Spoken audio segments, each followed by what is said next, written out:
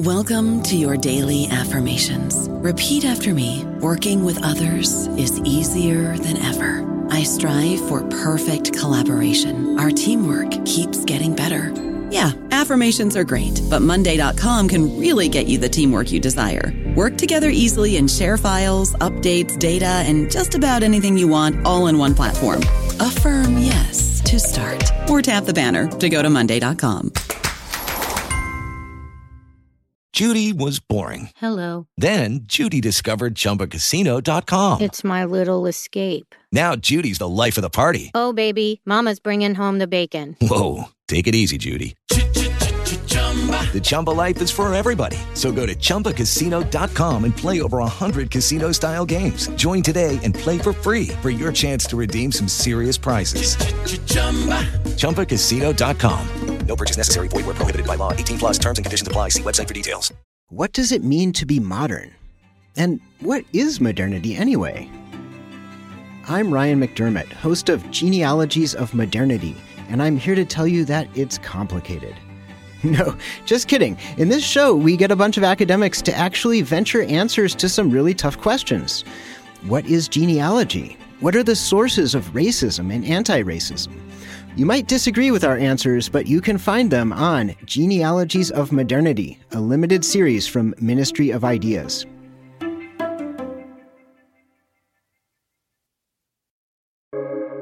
Welcome to the New Books Network.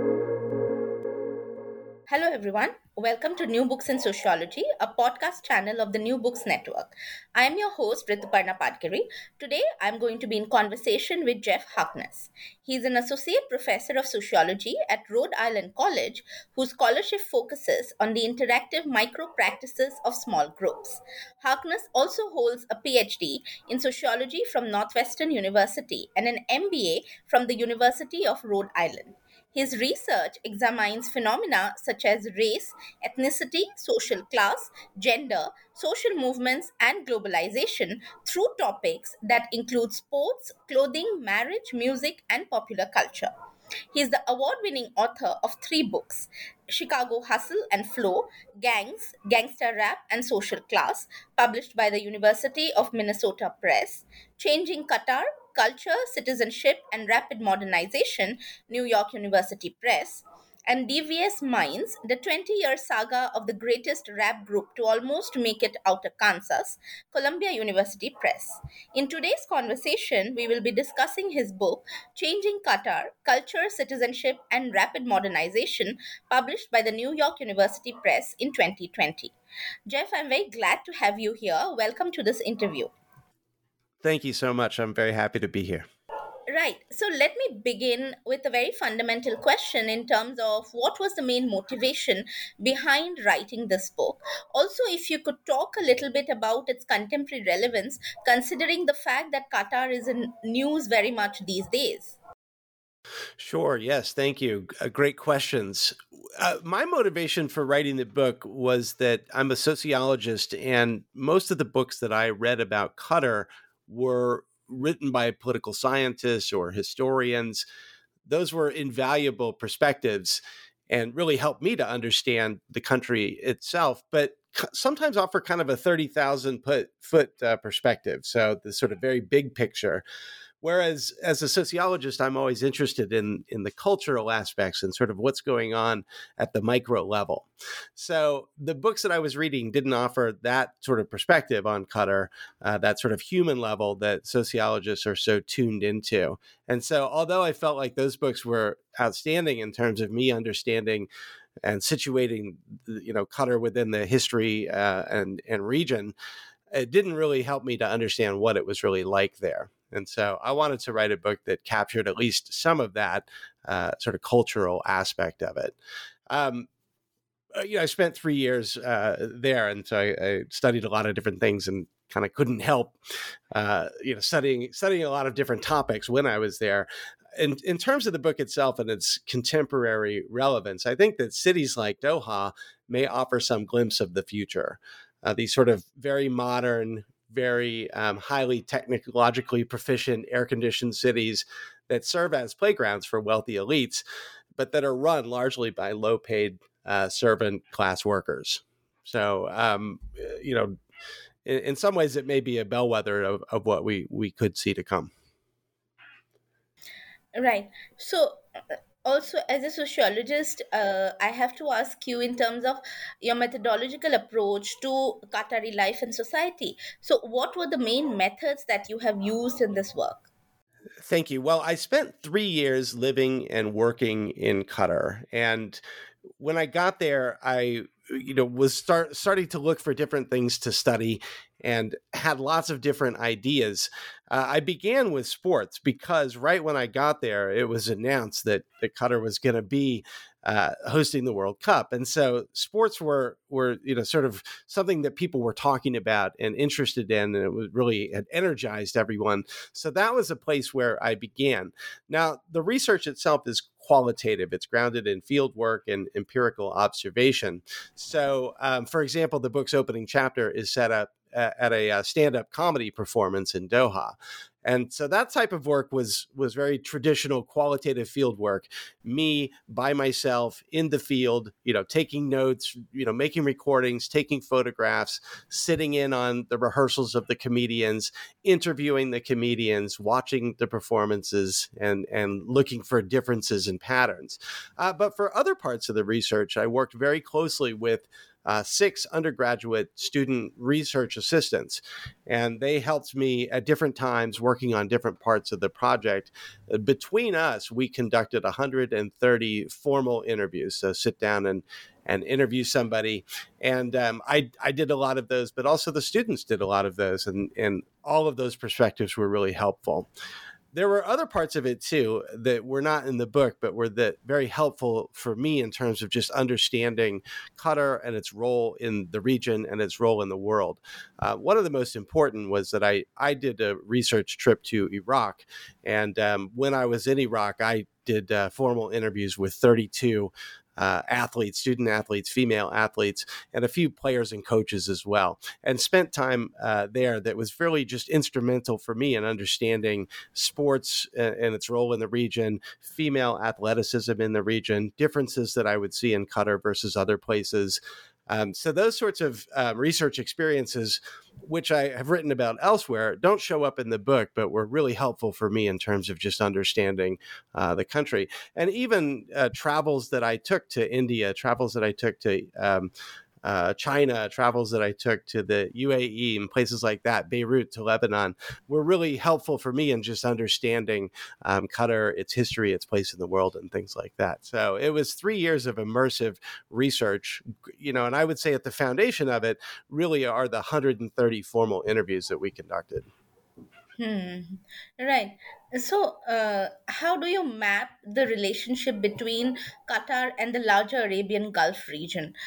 How does this relationship also impact contemporary Qatar and makes it what it is today?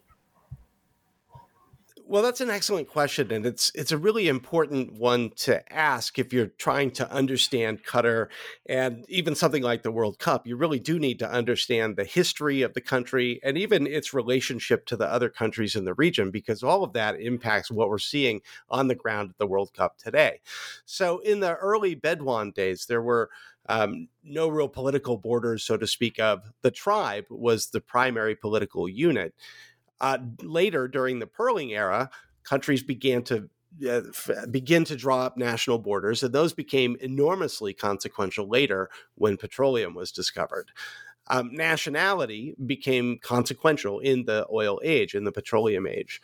Qatar itself has been ruled for more than 150 years by a single dynastic family, the Al Thanis. And likewise, the other Gulf nations are ruled by these long-standing dynastic families.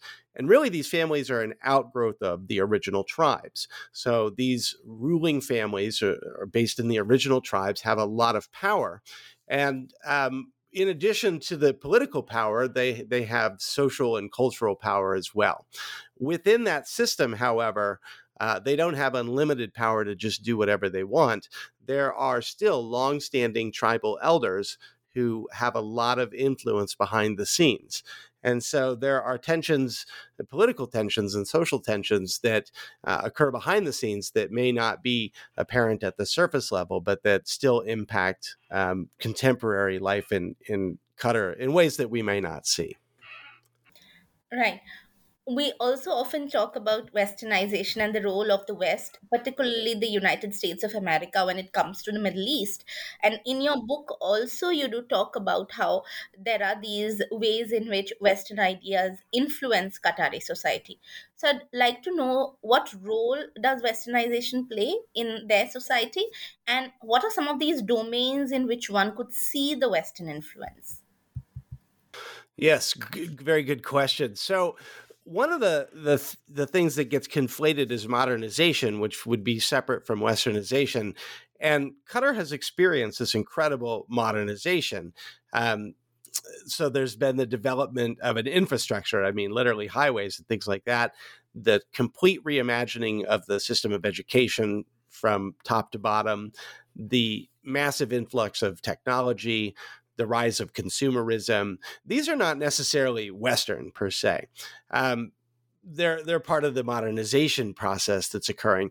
Where you see the Western influence is then, in the choice to, let's say, consume Western popular culture, like rap music or Hollywood films, for example. So young people in Qatar consume the same music and the same movies that young people do in lots of places, parts of the world. And so you can see the sort of Western influence in things like clothing. You can see it in education, in the curriculum of education and the structure of education that's been put into place, these Western institutions that have been invited in. You see it in entertainment, in the films that play, in the music that people listen to, the TV shows that they watch. The way that people talk, even the influence of rap music, hip hop culture, Hollywood films, Desperate Housewives, all of these things influence the way that people talk and see the world if they're consuming that culture. Then even cultural practices like dating and marriage, which are in some ways have a very traditional element structurally, are thought about and talked about and described in ways that are very much sound like Hollywood films sometimes, or very romantic songs. So you see the influence of westernization in those sorts of arenas. What's interesting is how it's not that, like, for example, the films that play in theaters in Doha, it's not just going to be the Hollywood films. You're also going to get the Bollywood films and, films from from Europe and films from the region in the Middle East. So it's not just this Western process where the West is sort of taking over.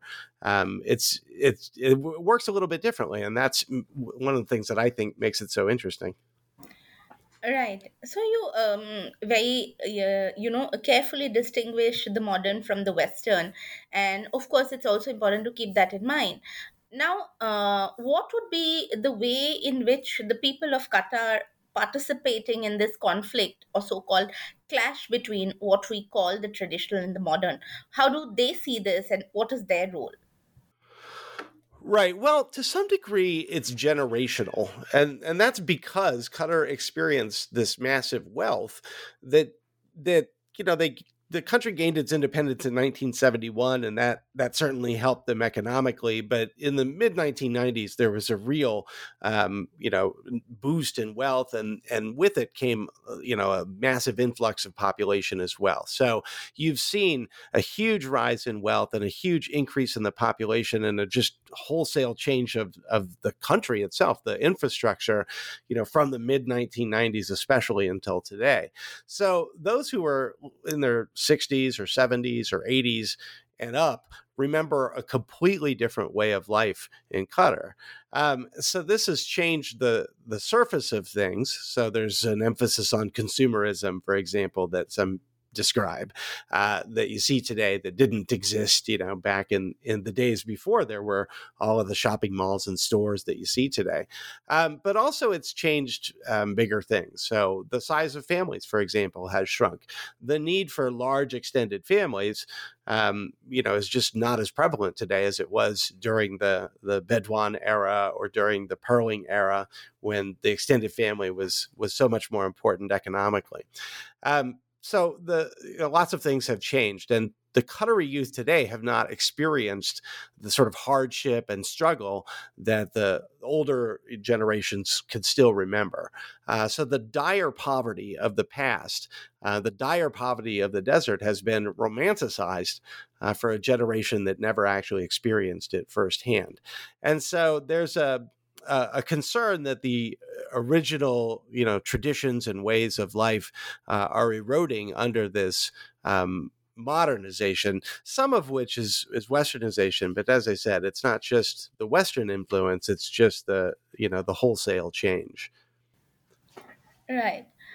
Going into the more specifics of the book, you use the term petro family in the book and devote some time to talk about it. So, what does it mean? Yes. So petro families I was trying to understand sort of who are these young people who are populating the workplaces and the colleges and universities at these elite institutions that are situated throughout the Gulf region today.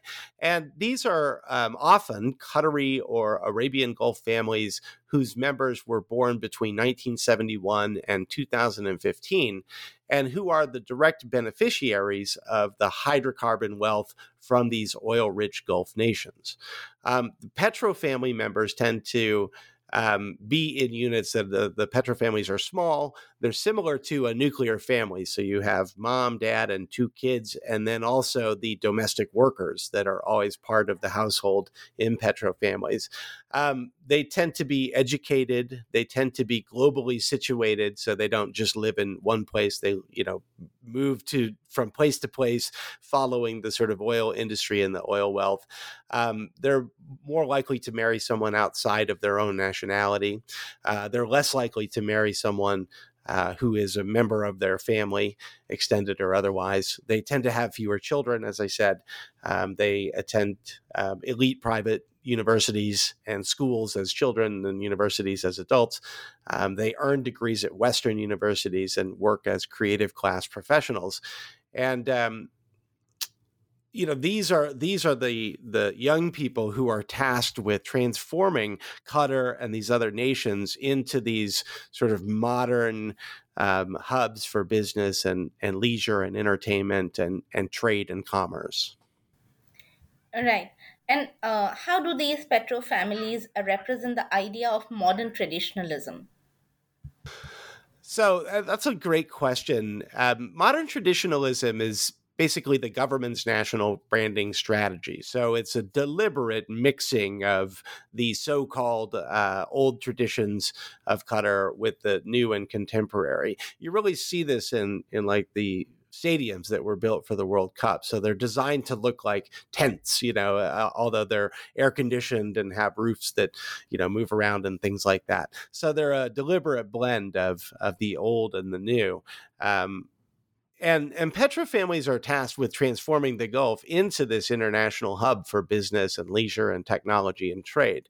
And so in some ways, they embody this idea of modern traditionalism and embody the brand of modern traditionalism, or this is the government's hope, is that they will sort of carry forth this branding strategy into their workplaces and into their lives, and ultimately, change the culture so that it resembles something, closer to, let's say the types of cultures that we might see in the West.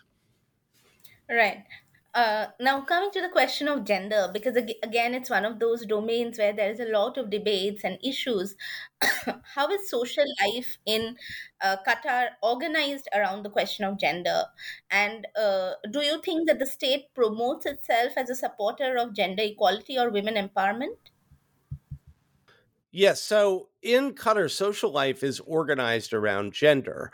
Men and women do interact. They do work together, and then there aren't these sort of legal restrictions or something, but there are definitely separate spaces for men and women. There are separate prayer rooms. There are separate lines to stand in. There are separate sections in restaurants. Often this is couched in the language of family.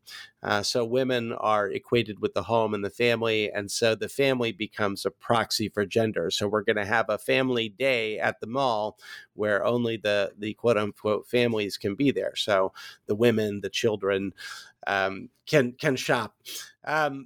And so there's often this organizing of social life around gender, and that's very prominent. It plays out in all these different areas. You even see it in for example, the traditional clothing. So you have the white thobe for the men and the black hijab for the women, and a very distinct and gendered clothing that immediately identifies someone along those lines. And so at the most basic levels, there's this sort of dividing folks by gender. Of course, this happens everywhere else, so it's not unusual in that sense, but it's maybe a little bit more pronounced.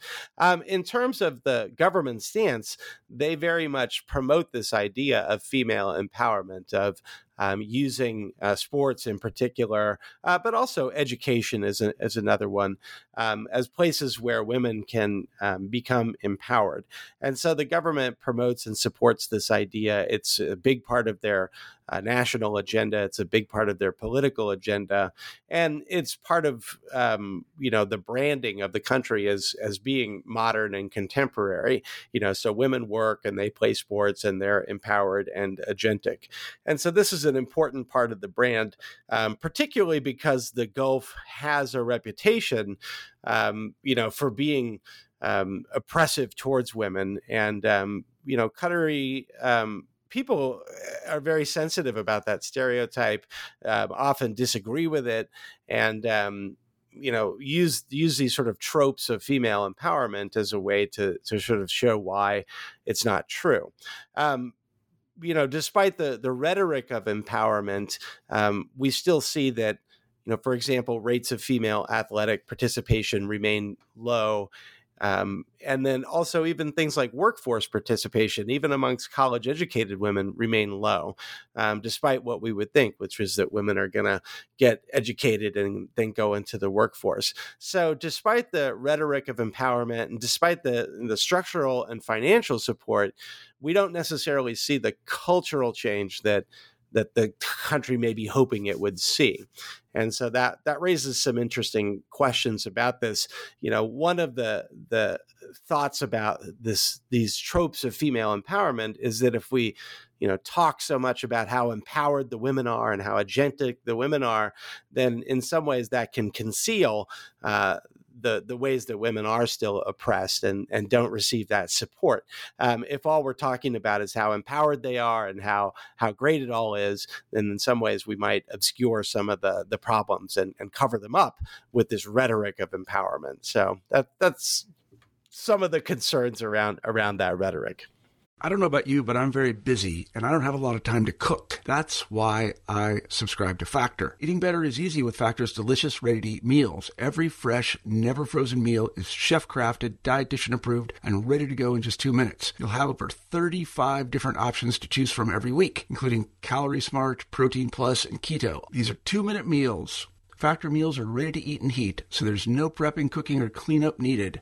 They're flexible for your schedule. Get as much or as little as you need by choosing your meals every week. Factor is the perfect solution if you're looking for fast, premium options with no cooking required. Sign up and save. We've done the math, and this is important. Factor is less expensive than takeout, and every meal is dietitian approved to be nutritious and delicious. Head to factormeals.com/NBN50 and use code NBN50 to get 50% off. That's code NBN50 at factormeals.com/NBN50 to get 50% off. Right. So, could you also comment on how the hijab is used by women of Qatar in the country? Because this is, again, an issue that has been at the center stage of world politics, particularly with the way that the protests in Iran have also, panned out. Yes, right. So it's a very relevant question, and for me as a sociologist, and particularly someone who's interested in culture, clothing seems to me to be very fundamental element of culture anywhere in the world. And in a place like Qatar, where the national dress, the national clothing is so distinct and gendered and important, to me it was worth paying attention to. Um, in Qatar, women use the hijab. And when I say hijab, I mean, I'm referring to all of the articles of clothing. So this is the cloak and the headscarf. Um, and so women use the hijab both strategically and also situationally. The hijab is often seen as an article of restraint. Sort of like we're hearing about in Iran right now. So it's a tool of oppression. It's used by men to subjugate women. And one of the things I was interested in is how women experience the hijab and also use it in agentic ways. So I was paying attention to what I call the micro practices of the hijab, the very small things that women do with their hijabs day in and day out, the everyday practices. I started to focus on that, and we started to ask about these things in the interview too. One of the things is that the hijab is often seen as this article that conceals and covers women. And so you have this sort of quote unquote covered woman who's always covered by the hijab. One of the things that I found is that these so-called covered women spend a lot of times where they're not covered. So sometimes in public or semi-public spaces. So for example, when women would travel, they would often remove these covered women would not be covered. When they are in settings where there are only other women, they would remove the hijab. When they were on college campuses, which is a sort of semi-public setting, sometimes they would remove them. So there were lots of times when these so-called covered women did not wear their hijab and weren't covered in the stereotypical ways that we might think of it. The other was the situational use of it. And so how the hijab is used strategically in ways to, let's say, accent the waist. And so women would adorn the hijab with elaborate decorations. This is supposed to be an all-black outfit that conceals the figure, but they would cinch them at the waist tightly with a belt. They would accentuate them with all sorts of accessories, the shoes, the makeup, all of these things, the handbags were used as ways to express individuality and express a sense of fashion and identity and all of these things that, supposedly the hijab takes away. And so I found it just interesting, the different ways that women would strategically adjust the hijabs, take them on and off, adjust them, revealing more or less of the hairline. And again, all of these things are designed to tell others something about who they are and as a means of expression. One of the things that I theorized was that these ways that women use the hijab agentically were a pushback against the restrictives of having to wear them. And so if I have to wear this thing, I'm going to make it very fashionable, even if it's not supposed to be. Even if I'm not supposed to show my hair, I am going to show some of my hair. I am going to express myself. And so it could be considered a form of resistance. At the same time, some would say that, even if you are pushing back against it, if you're still having to wear it, then it still is this tool of oppression. And so, it remains debatable, but I was really focused on, rather than just the sort of stereotypical restrictions and oppressive uses of the hijab, the ways that women worked around those restrictions and used the hijab in very agentic ways. All right, very interesting response. You spoke a little bit about the family and how the agenda of the family is also pushed. So, what about intimate relationships? How are they played out in contemporary Qatar? Well, that became another big area of study in the book, and one of the big components of the project was looking at dating and marriage, and one of the differences in Qatar compared to some parts of the West is that dating between unmarried people is illegal. And therefore, the process of courtship works differently in Qatar than it does, let's say, here in the United States because of that. The majority of marriages in Qatar are consanguineous, so they occur between the first or the second cousin. These are the most desirable forms of marriage, often because of the tribal system. Where retaining one's name was the most important marker of social class and status in society. And so if you're born into a prominent family with a prominent last name, you would not want to, give up that last name and marry outside of the family, because then you would lose your name, you would lose your status, you would lose some of your wealth. So there's an incentive for people to marry within the family, to keep the family name, to keep the wealth within the family. Because it's illegal to date, the courtship process works a little bit differently. Families are really instrumental in, you might call it arranging or putting together young people, often from an early age, often within the family. People do have, some power and agency, as they do everywhere, to accept or reject potential suitors. But the families get very involved in the situation. Eventually, though, a couple does agree to get married. And when they do that, they will sign a formal contract and that stipulates all of the terms of the marriage and whether the woman will be allowed to work, how many children they are intending to have. All of the different terms of the marriage are laid out in that contract. And that contract is basically a contract of engagement. So when the couple signs that, they're formally engaged to be married, but they're not married yet. But because of the contract, they're allowed to then date sort of publicly. And so then they will at that point, after they are engaged, they will begin sort of traditional courtship. They'll go out on dates, they'll get to know each other, they will ostensibly fall in love, and then this will lead to marriage. One of the things that I found interesting was the way that people talk about dating and marriage, in some ways framing it as if it was this very romantic relationship, something you would find in like a Hollywood movie, swept away by the romance of it. And so even though these marriages sometimes were described in ways that would seem highly arranged to some of us, they were still described by others as no, this was a love story and it was meant to be, and describing them in ways that were very, very much to me sounded like these tropes from Hollywood films. And so again, you had this mix of a sort of a traditional arranged marriage, but framed as this very much like Hollywood love story. And again, I think reflecting this idea of both the modern and the traditional sort of coexisting. Right.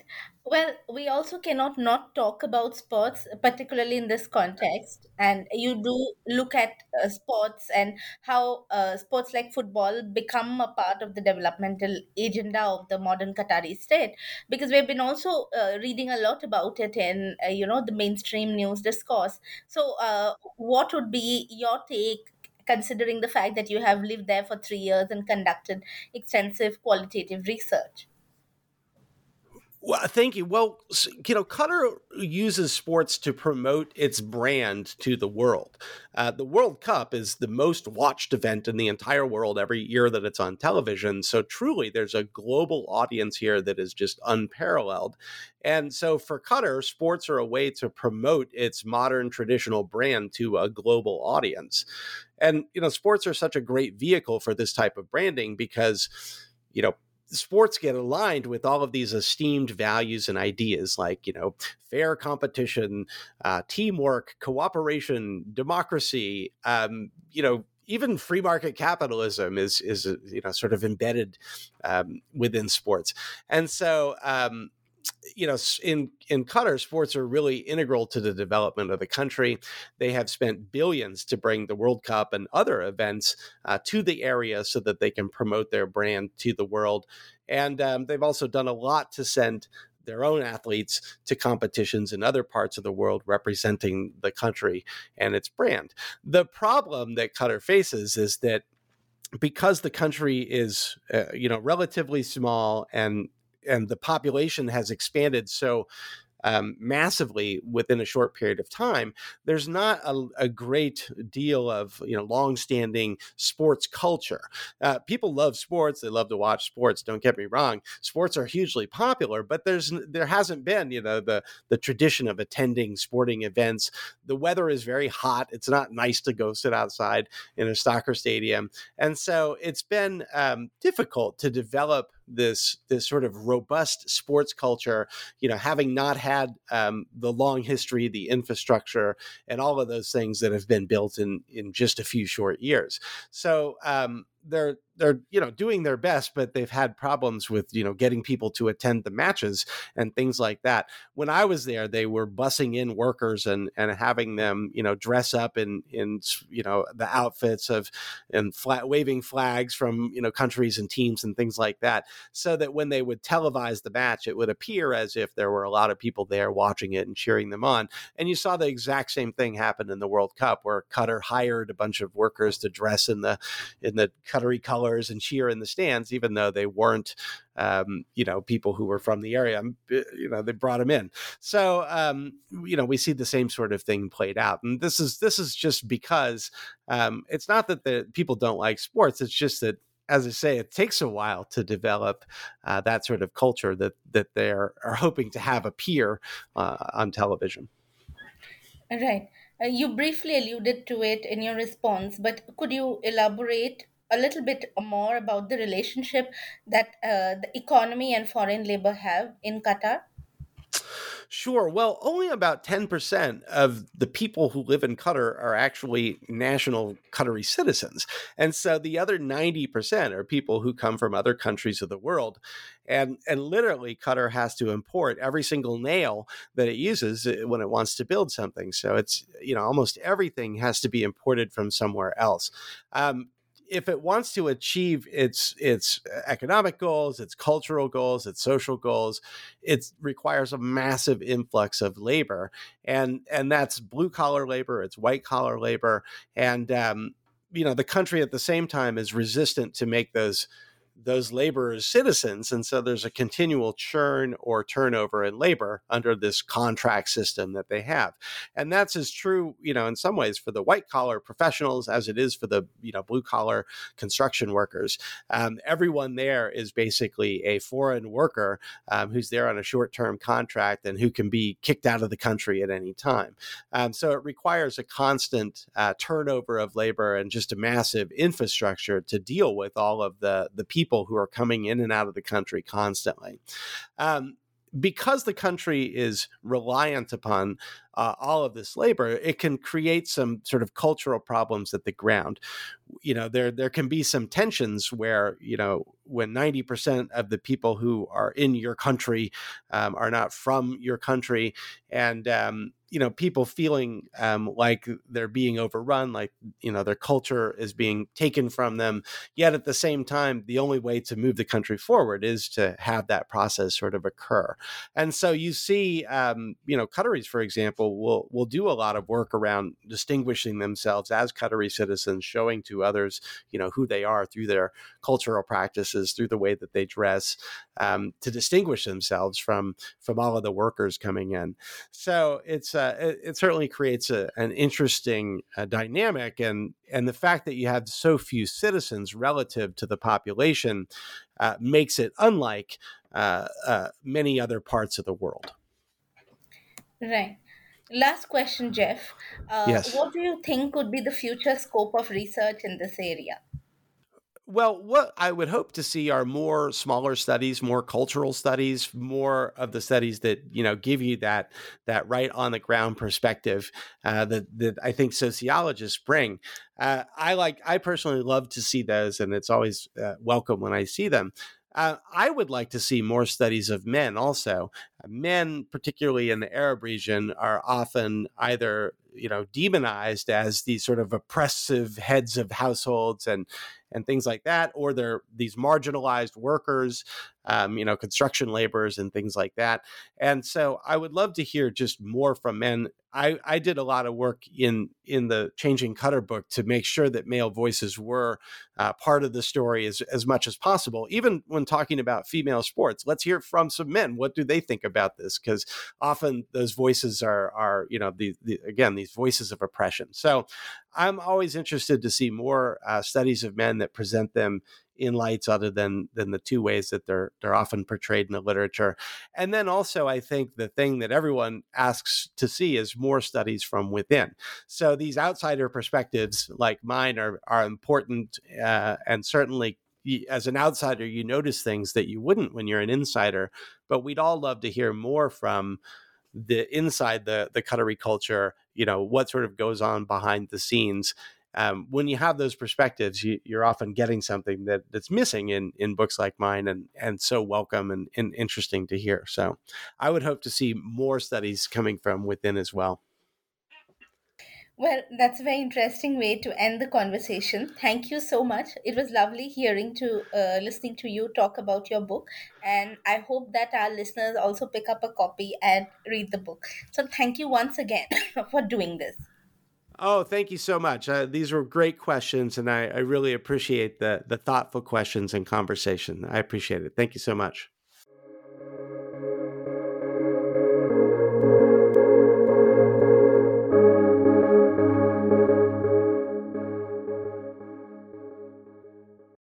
Lucky Land Casino, asking people, what's the weirdest place you've gotten lucky? Lucky? In line at the deli, I guess? Aha, in my dentist's office.